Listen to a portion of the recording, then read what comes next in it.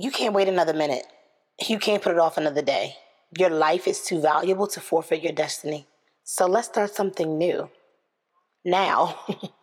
Let's go. When we are bitten by life unexpectedly, it can often cause damage beyond recognition. And the truth of the matter today is that many of us are living our lives out of the eye, didn't see that coming experience. The perspective says no.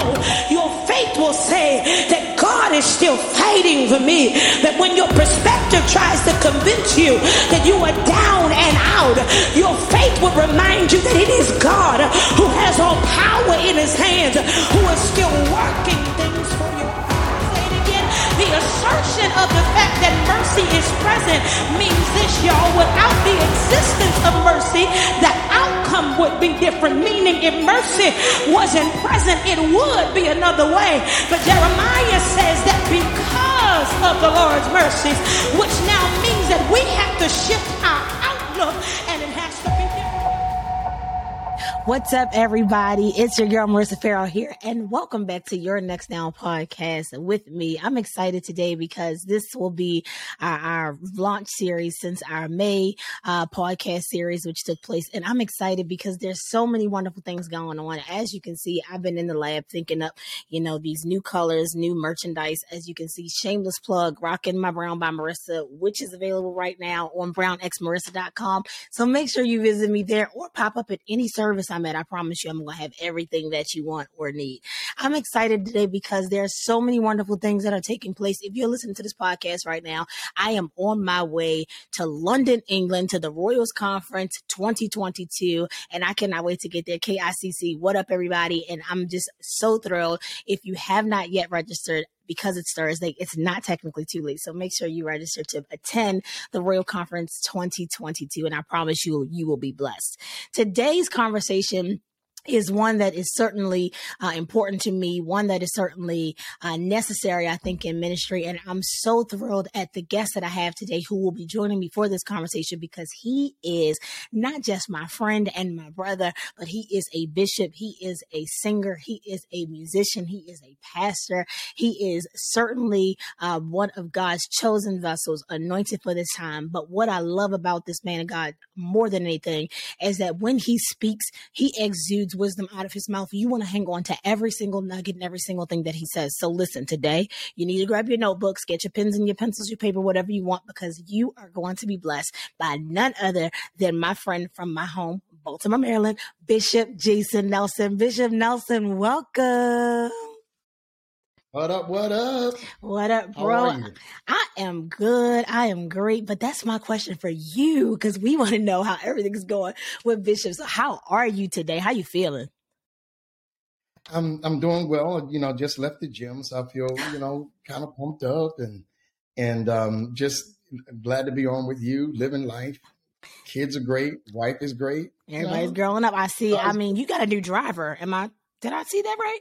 Yes, Jason is driving, and Jalen has her own new apartment. So, oh my God! Now she was just in college, new apartment and a driver. This just happening all too fast. But I'm glad that you're well. The gym is always a great start to the day, so I'm sure that you are feeling amped about being able to exude all of that stuff that's in your head, because you are definitely a nugget dropper, and we're excited about chatting with you today. But what's happening with you? What's new? What's upcoming? Not just for Bishop Jason Nelson, but of course the singer, because we all love your music. And so, what's going on with you? Well, let's see. This week is a big week for me. I'm nominated for 2 Stellar Awards. Whoa. And am graced to be singing on the actual show this year. So when it airs, whenever they air it, you'll see me singing Residue. That's probably the biggest thing that's happening this week. That's awesome.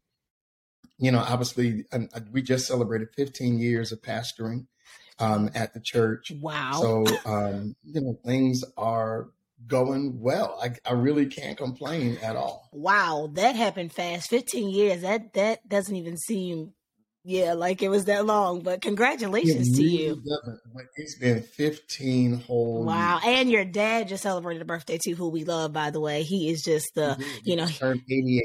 Oh my God. And he still got a good dance. My God. You ain't ever got an excuse to not praise God. And we all know the senior Nelsons have always been some of my favorite praisers in the world. You know, they always start the praise, amp the praise. And we just love the Nelson family, the full Nelson, as we like to call you all. That's amazing. We are excited about the Stellars. And have you won before? You've won before, right? I have. I am a Stellar Award winner. Yeah. In 2013. For Praise and Worship CD of the Year. Oh. So we're going to see. I don't know. It's stiff competition this year, so I don't know what's going to happen. You go and you do what you can, and you hope you win. If you don't, you wish well for the person who does. That's kind of how it works. Yeah, the music industry is really, really good this year. The gospel music industry is blown up. It's exploding. But we know that there'll always be a place, of course, for Bishop Jason Nelson and everybody's favorites. So we're excited about that. How is life in this slowly approaching, hopefully post-pandemic season? I mean, it feels like some part of life is returning to some sense of normality, which I don't even know what normal is anymore at this point after COVID. Exactly. But how is life for you? And most importantly, how is like ministry during the season, especially as a pastor? I think like you just, acknowledge, I think we are adjusting. Yeah. That's probably the best word I can use. I think we're adjusting. I think things are, to a large degree, starting to normalize. But also in the same token, I think we've had to, pivot quite a bit in this season. And I think that word is probably the vernacular of anybody who wants to continue doing kingdom work. Yeah. How we used to do it no longer really applies. So, we've been changing, at the pace that we've needed to in order to kind of make sure that our people are good, that, the people in the church and, all the pastors that I cover in our organization, just, making sure that everybody is getting what they need and learning how to pace myself in the process. And I think that's probably been the hardest thing is to, you have to learn what the pandemic taught me, if nothing else, is you got to rest. You have to take the time to pause when that is necessary. Yeah. Because if you don't, life is going to run you over with a Mack truck. Oof. You can say that again. It's going to hit you hard too. Very much so. Yeah, that's actually powerful. And what you were saying is so relevant to this conversation. This topic of hush hush is something that I wanted to talk about because I think that a lot of it has derived itself from the pandemic life. I think it more so personified itself during the pandemic life. And you said something that what we used to do, some of it is no longer applicable. Some of it is no longer the same. The way we do ministry and things like that have changed. We will have to pivot. And one of the things that launched this level of conversation for me is that during the pandemic, I had a really good friend of mine who, I saw over a few occasions during the last 2 years, and they were extremely burdened down and weighed down because during the pandemic, they were forced to become a caregiver for not one, but two family members. And I mean, it was to the point where it was like, when I would see him often, he was breaking down and in tears and just worn out. And I started thinking about the things that we just don't discuss, kind of and minister to in church and some of the things that happened during the pandemic. There were a lot of people, I talked to a lot of youth, believe it or not, Bishop, that were in personified prisons. School was their only escape from the trauma and the abuse that goes on in their homes and things like that. And really, I think some of those issues that I guess I personally didn't know existed because maybe they weren't my story necessarily. I started to understand that, wow, there are a lot of things that we have not considered. And as an itinerant preacher, who travels the country preaching, I thank God for every word of faith and every word that has encouraged people. But there are some direct issues I think that needs to be talked about. And what I realize is they become a spiritual burden to us, and the lack of resource to be able to discuss them, or the lack of ministry, or even the lack of knowledge for people to know that these are pressing issues for the saints and for the believers that are weighing on their spirits, creates a level of spiritual bondage. So while there are a lot of people who are hurting in the season, who are living with unspoken emotions, and not just about things that are unusual to discuss, but even taboo things, the old stuff, the stuff that we, just used to be hush hush about. about, when have you personally, or rather, what have you personally sensed as a leader about this time for the body of Christ, especially in regards to mental health and some of the mental wear and tear that's come from this season? What have you sensed as a leader? Well, number one, one of the things I've sensed is that we were not prepared as a body for the rigors attached to coronavirus. I think most of us had learned to adapt to whatever life was before. It's actually kind of hard to remember what it was prior to now. Yeah. But ultimately, the first thing that I have to say is we definitely weren't ready. We were definitely ill prepared for what the pandemic brought with regard to the isolation. So the introverts flourished during the pandemic. The extroverts literally were in damage control for like a year. Wow.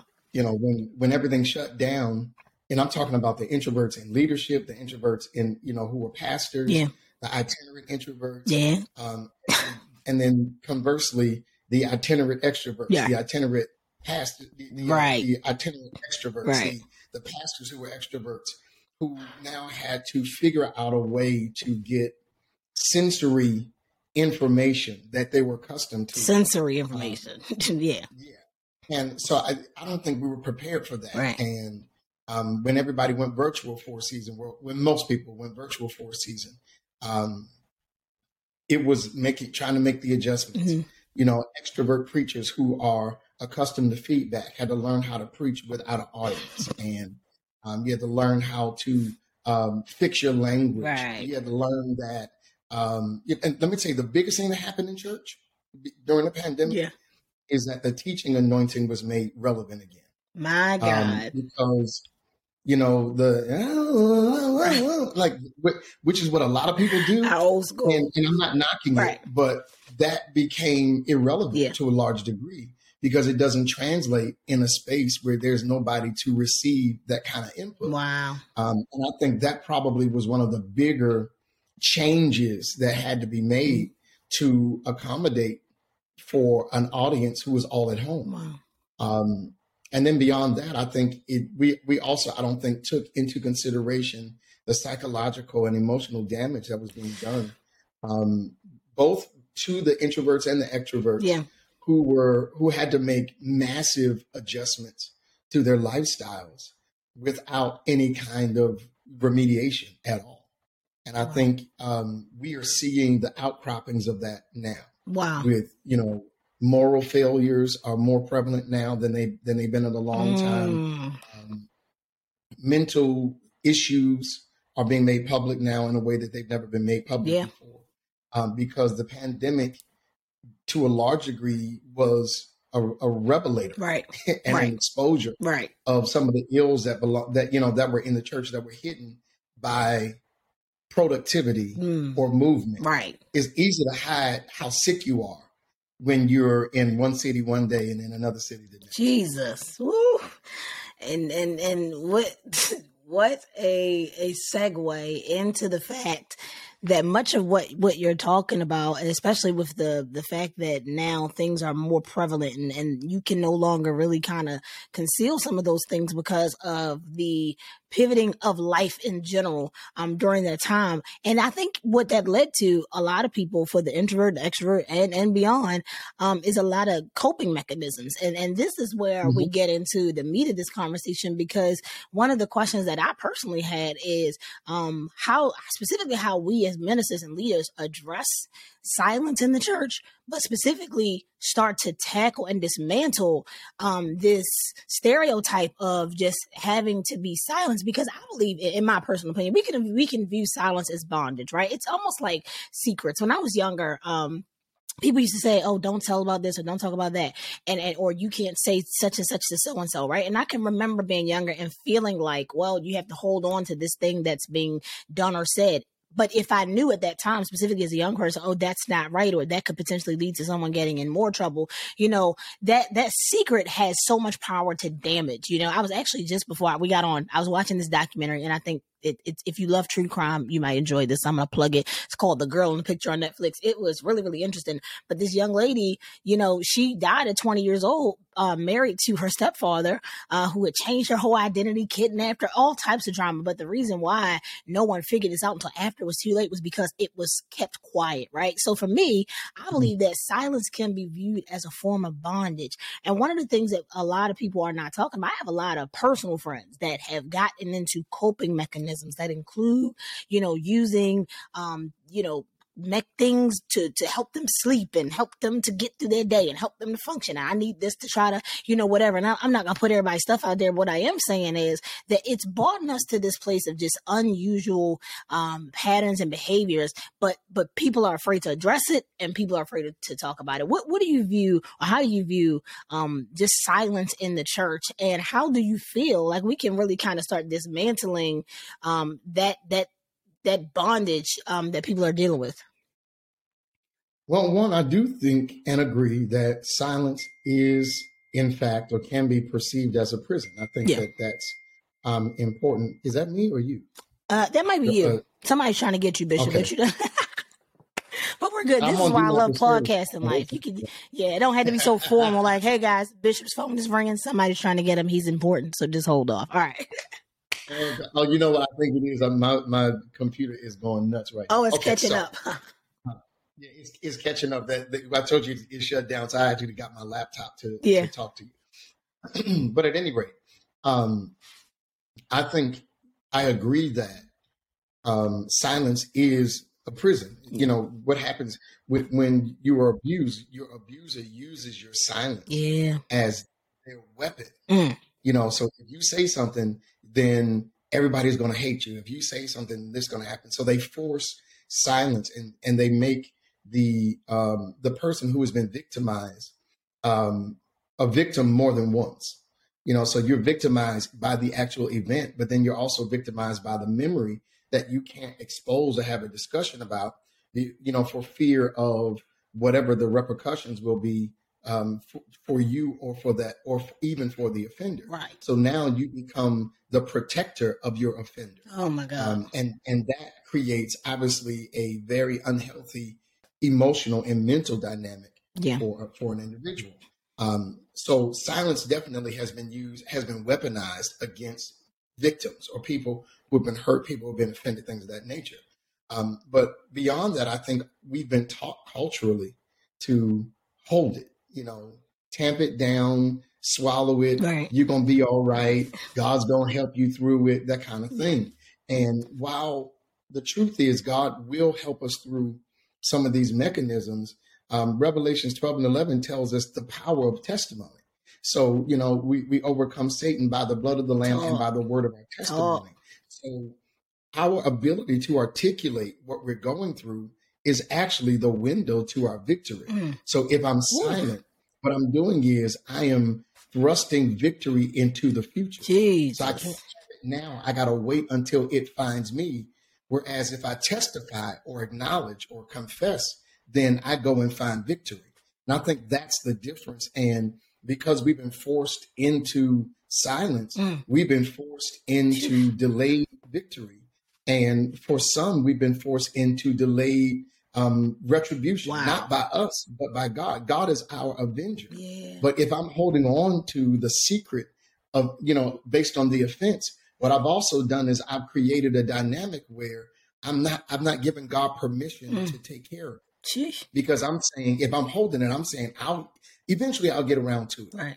But that thing is going to remain elusive because I'm silent. Right. I think that's also why one of the things that happened, even in the Bible talks about how the demons, demonic attacks would mute the person who they, overtook. Yeah. So that person did not have the ability to speak for themselves or to find a mechanism that would allow for deliverance to come. So other people had to fend for them. Wow. That's, you just said so many things that I'm sure if we had our live callers, live listeners right now, they would be just taking this into a whole nother place. But you started talking about protection of the offenders. And I want to translate that spiritually really quickly, because I think a lot of times what we don't recognize is while much of this conversation is built around natural and human offenders and things like that, because a lot of people are dealing with struggles that include being attached to a specific individual spiritually. When we stop confessing, right, and when we stop discussing things, or even when we stop seeking help, right, because confession doesn't always have to be about just talking to somebody as much as, or releasing your business, as much as it is going and turning to people or a person who can specifically offer help in a specific area. We then become those who actually protect what the enemy is doing in our lives, right? Because this becomes a spiritual battle for us. It becomes a imprisonment in our minds. And whenever it is that you are imprisoned in your mind, you cannot live freely in your faith. I do believe that it is difficult to please God and to do the work of ministry, to do whatever it is you're called to do. And I'm talking about anything from ministry to parenting to whatever, when you are dealing with something that is controlling your emotions. Because whenever it is that you have an emotional bond, that thing or spiritual warfare, it's like a yoke. It moves you in whatever direction it wants to move you. And so now you are yoked up by this thing that the enemy is proud to use to control you, to keep you in place, much like what Bishop was just discussing. Let's just say right now, Bishop, there's somebody who's listening to this who says, hey, I am one of those individuals who has so many different facets of my life that I've never discussed. Maybe it was sexual trauma as a child. Maybe it was a miscarriage. Maybe it was the abandonment of a parent. Maybe it was church hurt. I mean, that's one that we blanket a lot, but realistically, there are a lot of people who are suffering from things that were done and said right in the church. And I'm not talking about in a blanket manner. I'm talking about abuse that has happened in the church. Spiritual abuse, spiritual manipulation from leaders, things that people have really been traumatized by. What do you feel like is a first step for somebody to just begin to break that hold enough to find some level of faith that there is a person who God will send, who I can go to, and maybe it's even a therapist, because I also want to get your stance in this question on church and therapy. So cover all of that for us, for the individual who's listening right now who's saying, Bishop, where do I even start? Number one, well, first let me just tag. I definitely believe in therapy. I have a therapist. Oh, wonderful! I love that. Wonderful. That's definitely a big part. Now, can I pause and ask? Do you prefer a Christian therapist or non-Christian or general? I prefer a Christian therapist, okay. One who understands the Christian dynamic. Good. Because of how layered my life is in the Christian ethos. Right. So. I prefer a Christian therapist. I think that some people would probably benefit from a therapist whose approach isn't, Christian or biblical per se. Right. I think they may need to talk to somebody who has a zeitgeist that's wider than just the church life. Right. So yeah, I think that's important. Right. In the big scheme of things. Right. But to your question of how do I handle? Yeah. What are my first steps to, deliverance, to finding a way to exit some of the stuff that I'm in? Number one, you got to journal. Even if you don't have a person to talk to, you can talk to the book that you're writing. Your words can become ministry to you until you find the wherewithal, the faith, the guts, if you will, the intestinal fortitude, whatever terminology you want to use, to actually go and have a discussion with somebody about what has happened to you. So I would say first, I would say journal, because there's a truth in journaling. When you just take a moment and just release what's in you, there's a level of cleansing that happens in that particular regard. Secondly, don't be afraid to cry. Because sometimes it is the cleansing of, my therapist told me that tears are the cleansing of your soul. And so when you are able to release those tears, that actually is cathartic to, and methodological, that it releases a method, let me say, to allow you to find a place of release. And then ultimately, you got to talk about it. Jesus said, cast your cares on me, for he cares for us. So he's giving us permission, Right. literally permission, to bring our fears, our concerns, our hurts, the despair, the emotional abuse, the physical abuse, whatever the case may be. We can take it to him because he's concerned about us. His care for us is so broad. It's so all encompassing that he can handle it. Not only does he already know it, but it is our confession that allows him to intervene. From a spiritual perspective, we've been given dominion in the earth. Wow. So if we want God's inclusion into our circumstance or situation, we have to literally invite him in. Right. That's how he created the earth. Right. So our confession is an invitation for God to intervene. And whether that be through deliverance or whether it be through healing, because most of us need both deliverance and healing. Right. They're not the same thing. And sometimes we have to be vocal in order to find a path to healing and to deliverance. And then sometimes we don't know how damaged we are until we talk about it. Wow. And that's why that hush hush ideology is so pervasive, because it forces you to live damaged. Woo. It forces you to live in a place where you're not whole, and you know you're not whole, and you don't know a way to get whole because you've now adjusted down to a damaged lifestyle. And now you become bonded to your trauma or bonded to the person who created you. Bonded. So that I think those things become, largely problematic with regard to how we function in the church. Now, I will say this. I don't subscribe to the term church hurt. I don't. That church hurt is a thing. Right. I do believe that people get hurt in the church. I think using, a terminology or vernacular church hurt is illegal. If you get hurt in Walmart, you don't call it Walmart hurt. If you get hurt at KFC, you don't call it KFC hurt. Only in the church do we make the whole of the church responsible for the workings of an individual. Exactly. Yeah. That's why I call it a blanket. I essentially agree with you. Yeah.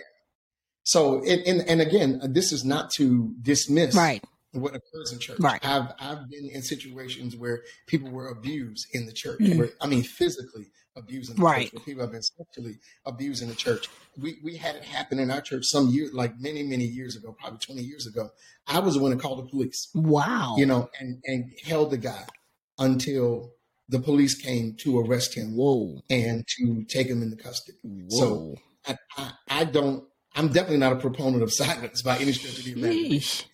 But I also know how dangerous church environments can be if we're not careful. Exactly. You know what I mean? So even at our church, if you're going to function in any environment where you're dealing with kids or you're going to get a background check. We're going to know about your life before you are permitted to engage with our youth, because so many crazy things happen. People implicitly trust church people, and that has been taken advantage of. And I think we have to be careful to not allow that to become pervasive. That's actually true. I can keep talking. But no, I mean, this is good. I'm taking this all in. Give me a quick, for your sake, 2-3 minute synopsis or spiritual synopsis, because we just love to hear you just spiritually teach us and give us that wisdom. Give us a spiritual synopsis on the power of confession, specifically in regards to how today someone can translate this message to feel more strengthened in their own walk, to particularly begin to start to dismantle those things within their lives. What do you see,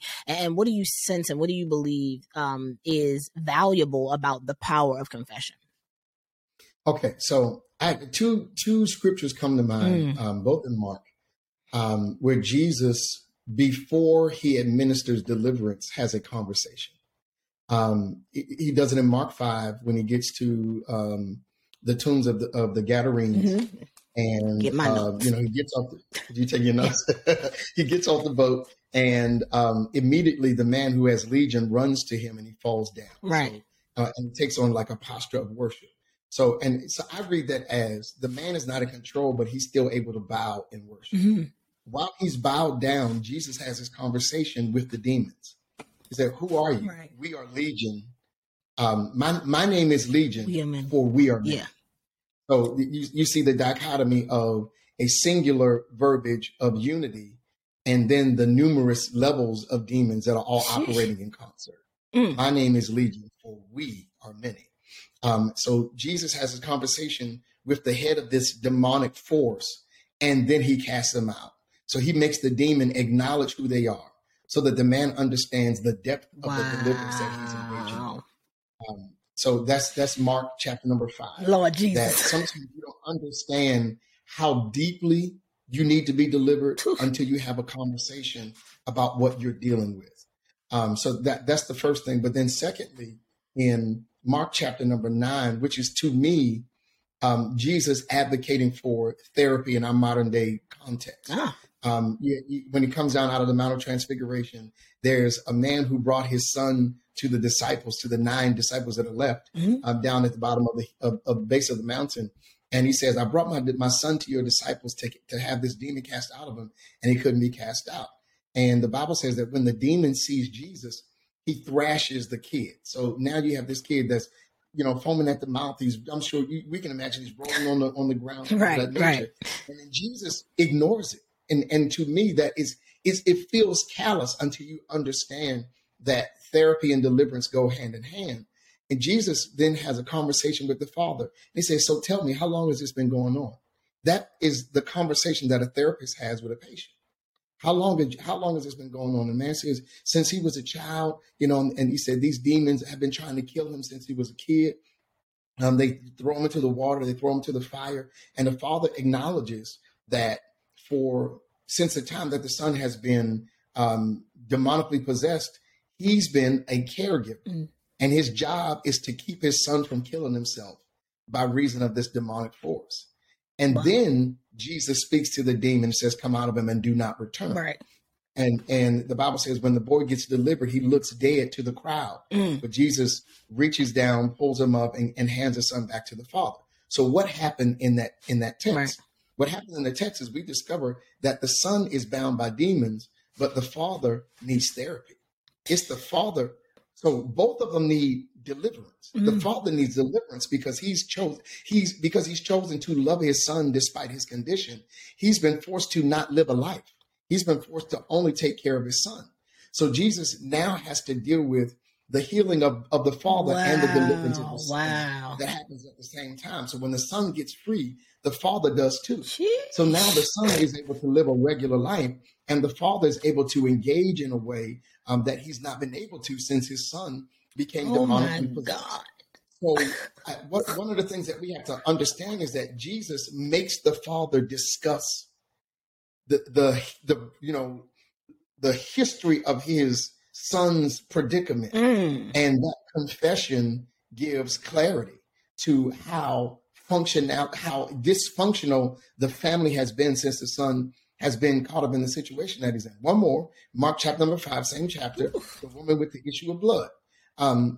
She makes a determination: if I can touch his hem, I'll be made whole. The Bible says, the story. She goes, presses through the crowd. She touches the hem of his garment, and she is healed. But she is not made whole until she confesses her whole story. Jesus says, "Somebody touched me." The disciples like, "Everybody's touched you." Like, no, nobody. Somebody pulled virtue out of me. Right. When she discovers that she is uncovered now, something he knows. The Bible says she stands up and confesses the whole story. So now we understand her history. So the reason why we know she spent all her money on doctors and was not any better was because she confessed it. Wow. After her confession, Jesus says, "Your faith has made you whole." Which faith? The faith that made her touch the garment, or the faith that made her talk about it? Whoa, healed versus being made whole. Woof. So through her faith of both the confession that if I touch him, I can be made whole, and the confession of her storyline, both gives Jesus now permission to say, since you talked about everything you've gone through, I'm going to deliver you from everything you've gone through. Sheesh. So he literally reset her life. So the 12 years of her life where she was isolated, she was alone, she was bleeding, she was weak, all of the things that come with, a 12-year cycle, Jesus erases all of it with, you are now made whole. Your faith has made you whole. So talking is a necessity. Our salvation comes through the act of confession. We can't even get to God until we confess that he is right, and that he raised Christ from the dead. The whole Romans 10 thing, that's a part about the dynamic of every believer. Confession is a part of being a believer. Right. You can't say you love God and that you're a follower of Christ, but you live in a hush-hush society. Right. Those two things don't comport. So we have to get comfortable talking about what's happening, or we'll always find ourselves prisoners to moments instead of being able to progress in life. Wow. Confession is the pathway to deliverance. This is essentially what we've just heard. And just by the way, I'm going to preach one of them texts. Now, y'all heard it first from Bishop Jason Nelson. But, I'm going to go study it on my own, see what thus saith the Lord through Bishop Jason.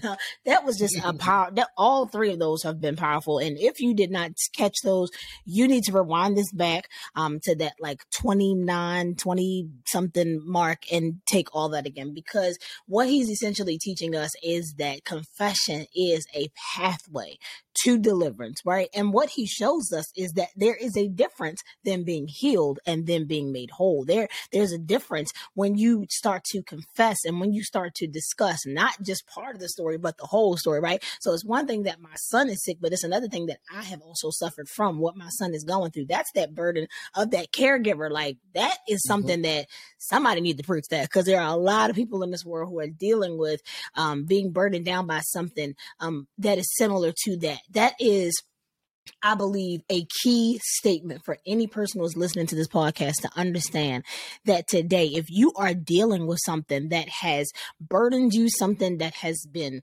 burning within inside of you, some sort of trauma, and you have refuse to talk about it. You've been forced to feel like you cannot talk about it, but in your heart of hearts and in your soul, because you are a believer and you have a spirit of discernment, and just naturally that this is not right, things are not right. And even if you know about other people, what's going on with them, things that put them in unsafe environments, you cannot exist in freedom until you first live in confession. And I believe that it is important today that we understand that. Let me ask you this last question. It brings me to this point. Do you believe that we as the church and leaders have a greater responsibility to minister to trauma, and not just blanket what people are going through? I think I feel like a lot of times, I can hear great sermons that are wonderful, that are masterfully done, but that don't necessarily call out and identify some of those areas in people's lives that are super prevalent and super relevant to their truth, their reality, their lives, the way that they live, the choices that they make, the way that they choose to trust and not trust, and all those things that control and once again yoke and bondage our lives. Do you believe that we have a greater responsibility to be sensitive to trauma and not always view it through the lens of the traditional hellfire and brimstone kind of gospel? I say that to say, because I have a friend who is a pastor, a very prominent pastor, very respectable pastor, well in their 70s, so has, super long credibility in ministry. And if I call it the name, everyone would know that this story is not just one that I'm talking about because, it's relevant to this topic, but something that people are actually dealing with. And they were preaching regarding the spirit of homosexuality, and there was an individual who heard the message, or who was at the church at the time, and ended up sending a letter letting them know that they've never disagreed with their theology. They don't disrespect them. They don't even disregard them, or they're not mad at them for what they preach. But to explain that she was an individual who had been gang raped by 6 different individuals at a party or some sort of incident. And so the reason why that pastor imparted that story in me, because they were helping me to see that a lot of times we have a responsibility to be more sensitive to how people ended up where they are. So today I'm asking you, do we have a greater responsibility? And for leaders who have been so traditional, and I love you because you are like the most non-traditional traditionalist that I know, but how can leaders begin to anchor themselves to be more relevant to this present age, to serve this present age, a calling to fulfill, right? One of those great hymns of the church. How can leaders become more sensitive without compromising, obviously, or feeling like they're compromising the gospel? First off, we need to release our unhealthy love with Western Christianity. Ooh, now we're getting into something much deeper. Yeah, because that is the core of the issue. The core of the issue is we have become so, what term do I want to use? Radicalized. Right. Radical. I don't want to say westernized. We've been radicalized by Western Christianity to the degree that we don't really understand Jesus's full context in our present age. And in that, what Jesus did time and time again, regardless of the circumstance that he was presented with, is he loved people back to a place of health. Yes. So the woman who was caught in an act of adultery, so let's just talk about fornication just for a minute. Right. Fornication in all of its forms. If it's homosexuality, it's still fornication. If it's lesbianism, it's still fornication. If it's adultery, it's still fornication. Fornication actually is an umbrella for a whole bunch of sexual sins. Yep. Sexual sins and sexual ideations as well. Yep. When we experience or when we read Jesus's contact with people who live in that space, he never condemns it. Not once. It doesn't happen. Matter of fact, John 3:17 says, I did not come to the world to condemn the world, right. Or to bring shame to you. He came for the sake of deliverance. So I think the first thing we have to do is we have to divorce ourselves from the ideology of Western Christianity that says relentlessly rebuke people, make them feel bad, create a dynamic where it is actually unhealthy for deliverance to happen because love is absent from the dynamic. Love is absent. I think that is the first thing that we have to do. And as we approach people in general, we have to, in our society, we're dealing with the Roe versus Wade overturning. We're dealing with all of the ramifications of that. That's a whole other conversation. But there are things that are attached to that moment that have now spiraled into the overturning of Obergefell and same-sex marriage, things of that nature, blah, blah, blah, blah. All of these things are tied to ideologies that are not really biblical. If we really dig into the truth of it. And again, we don't have time to really unpack all Yeah, by the way, what day is your Bible studies again? Because, I was been supposed to show up at GBT. So, just in case somebody's in Baltimore and saying, I need to go sit up under Bishop. What days is the Bible studies again? So we do Tuesdays. And right now our Bible classes are all virtual.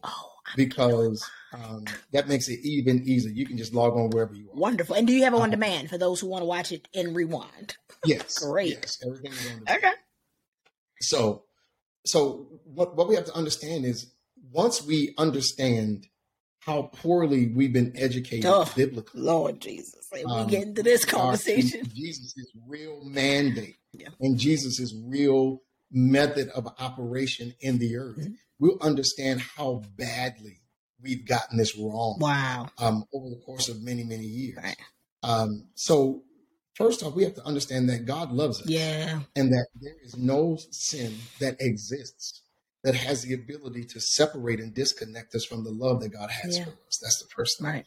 And once you understand that, when you understand that God's love is completely pervasive, it is all encompassing, and that regardless of your state, when you come to him, God is willing and able and ready to love anybody in any state, whether you are the victimizer or the victim. Yeah. God loves both. Absolutely. Whether you're the murderer or the family that's dealing with a loved one who was murdered, God loves both. Yeah. So we have to understand, and as nuanced as that is, God recognizes that both sides of the equation require his love. Right. So when we look at it from that perspective, the Jew and the Gentile, the Jew and the Gentile, the male and the female, the bond and the free, all in Christ, all of those things are equalized because we all need love. Yeah. We all need grace. We all need mercy. So if you approach life from that perspective, it changes the pre-revelatory conditioning. Wow. that we've been subject to Yeah. that makes us judge people harshly in places where we should be administering love. That's where we've gotten it wrong. Yeah. So, and then the other thing is we also have to be careful to not put everybody in the same bucket. Right. There are some people who were abused and they turned homosexual and they became homosexual. Right. They're like the person who was gang raped. Yes. Their perception about hetero love is skewed based on that particular engagement. Damaged. Yeah, so absolutely damaged. And her reasoning is just based on her situation. Then there are those who are born with a predisposition to same sex, things of that nature. And we have to understand that that is a reality. Right. You know what I mean? God made me this way. That's their perception based on how they were born. But let's do this. Let's take it a step further, Bishop. I'm going to plug this. Not even God made me this way predisposed, but now we're seeing the children who are products of same-sex homes. So that's what they know.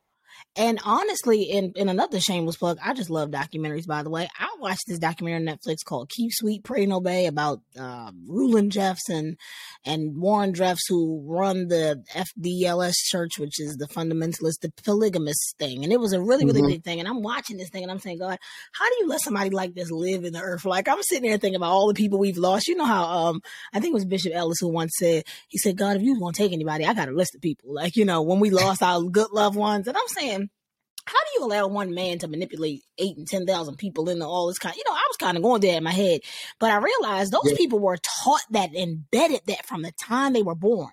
And see, we have to remember, God is not just the God of the Black church. He's God of the universe, right? So we're talking about a God who is not just, dealing with what our culture deals with, but everyone. I'm sitting there saying, in my mind, I'm like, take him out of here, But the truth of the matter is these people are dealing with things that they are embedded with from the beginning. So when I talk about predisposed, I'm also talking about now, for those of you who are listening who have been a little less sensitive to certain issues, you are dealing with people who are the products of all types of situations.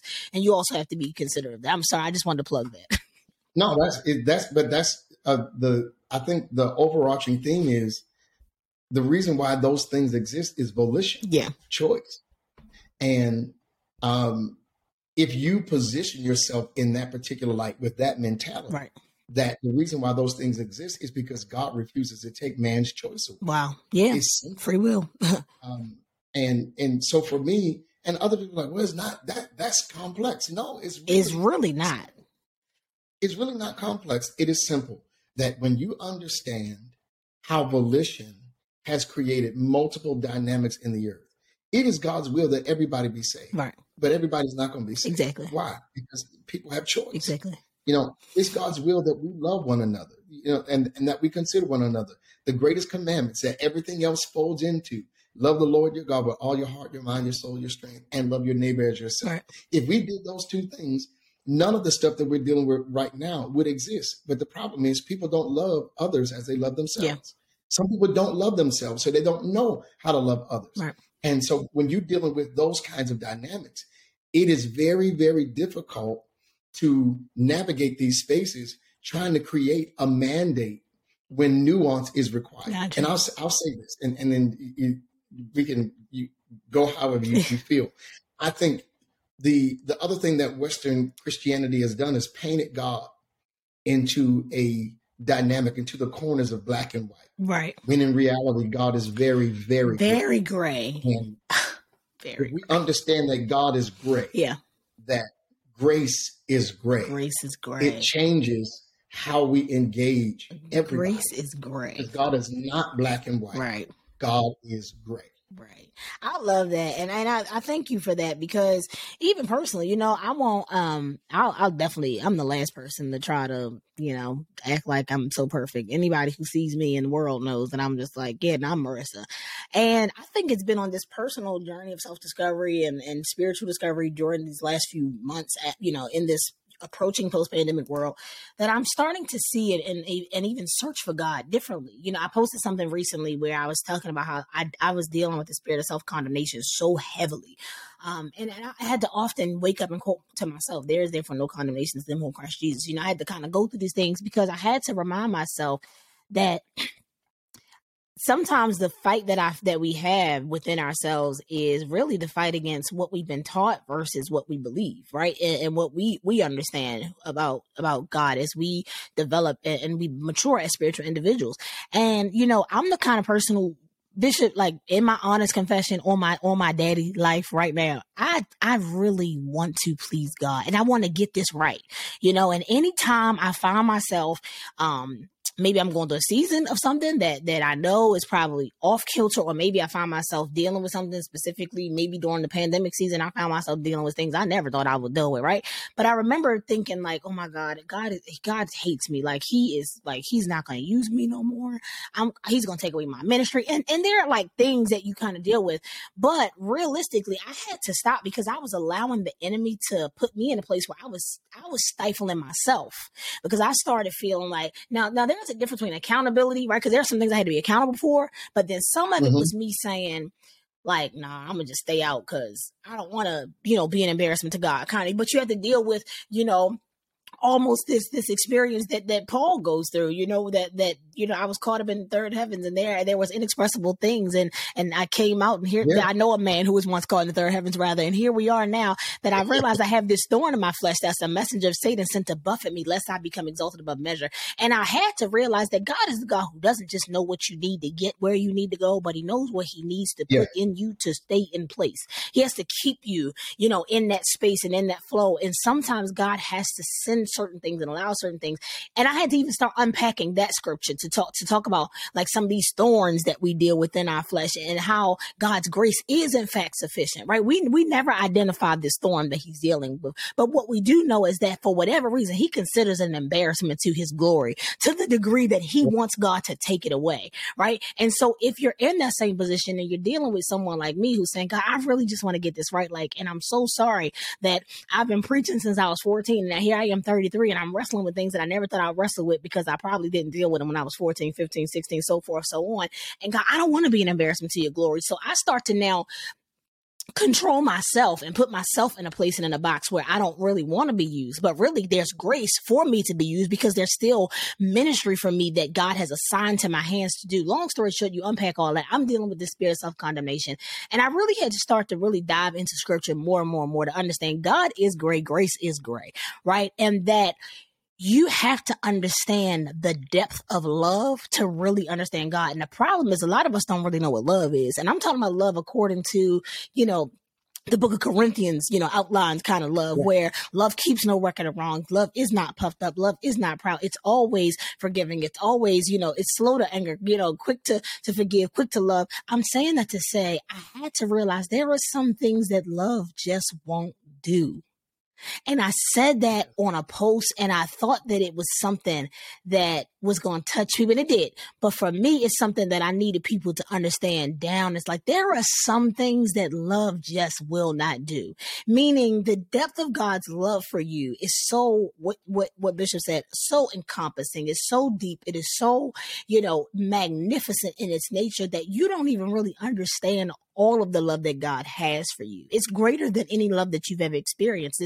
It's closely resembled to the love of a parent, right? But we can't even necessarily say that for everybody's case, but it is a deep love, and God is not just as cut and dry as we make him out to be. I say that to say this, that a lot of us are dealing with things that we have not discussed, not talked about, afraid to talk about. Some of us allow those things to push us into self-condemnation where we do allow the enemy to yoke us up. Some of us allow those things to push us into the place where we are in spiritual warfare and bondage. And once again, the enemy is yoking us up. But what we have discovered in this conversation is that confession is necessary for freedom, necessary for deliverance. And when you confess that you allow yourself to begin to see God's love for you, and most of all, you give yourself and position yourself to be able to understand that in whatever you're going through, the hand of God is on your life and using that part of your story for something greater, right? A lot of times, some of the things that we go through, or many of the things we go through, are designed to become points of ministry for us, points of freedom for us, points of liberation for other people. And most of all, to give God the glory. So whoever you are today, whatever you're going through, I pray that you have taken so much from this conversation to help you to understand how to begin to deal with, dismantle dismantling the hush hush society, the hush hush culture, the hush hush lifestyle, because today what we have understood is that talking about it will really lead to the liberation that you need to begin to not just live your life, but to start your next now, because there's something greater for you. There is something that God wants to do with you. And I believe that. And I know that Bishop Jason Nelson believes that. Right now, Bishop, I'm going to ask you to do one thing before we leave, because I can keep you all day long. I just want you to minister really quickly to someone who is in a position where they've been wrestling with burden and with weight and with trauma and even with some self-sin or even self-condemnation, whatever it is that they're dealing with. I want you to minister from the perspective of this conversation today. And then after that, I want to ask that you pray for that individual. And as we close this conversation, we want to just first say thank you once again for showing up here on the Your Next Now podcast. But most of all, we want to thank you for the invaluable wisdom that you share. We love you. I know that my listeners are going to be blessed by this. And once again, just thank you for giving us the time today to liberate someone who you may never meet and someone you may never know that you help. But thank you today.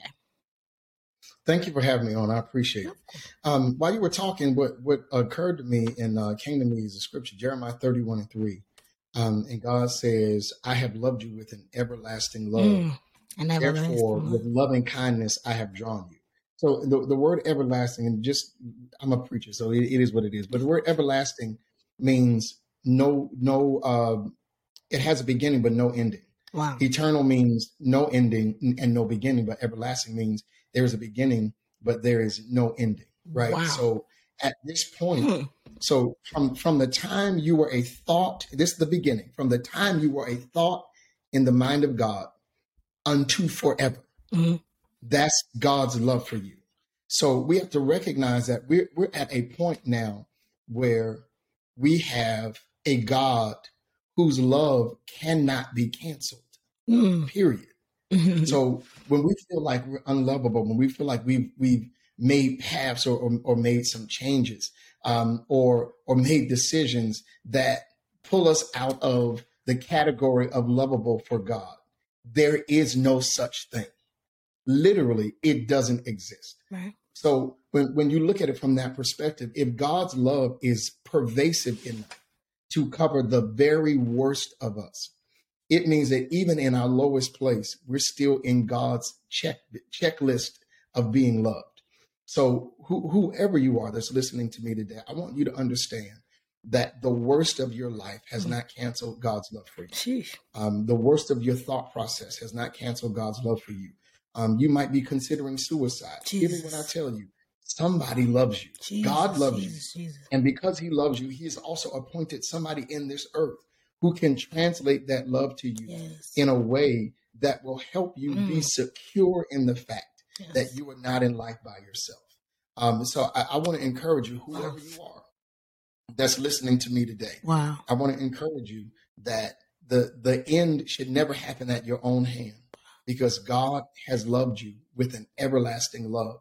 And this is the fact that you're listening to this podcast at this very moment is God's signal that he's still extending his loving arms to you. He wants you to be embraced in that love. He wants you to understand that you may have happened onto this podcast, but it was very deliberate on God's part to let you know that his love for you has not ended and that his love for you never will end. Wow. So I want to encourage whoever you are to hang in there. Wow. Go talk to a therapist. Find somebody who has the ability to help you navigate this space of your life, whether it be a pastor, whether it be a therapist, whether it be a best friend. There is somebody who is appointed to you in this season to ensure that what you're dealing with does not end with your demise, that there is something beyond this moment, that if you would give God an opportunity, he would help you navigate it with a level of adroitness and with a level of skill and clarity that probably goes beyond your thinking. And in that regard, let me pray. So, Father, we thank you for this opportunity to come before you today. We thank you, Father, because you have opened the door, the window, the gate, whatever mechanism works for those who are listening and partaking in this podcast to understand, number one, that their silence is not your plan for them, but that we would confess, that we would speak, that we would declare. You even told us in your word that whatever we say, we will have. So, Father, I pray today that you would reconcile the thoughts of our hearts and our mind, so that our mouths would speak according to your will and not according to what we've heard in our past and our history, that we would change our language from that of being a victim to being a victor. Yes, Father, Lord. I pray now in the name of Jesus that you would literally envelop whoever is listening today with your love, with your care, and with your grace, with your mercy. Father, we pray now that any vestige of the enemy's attack would be taken away.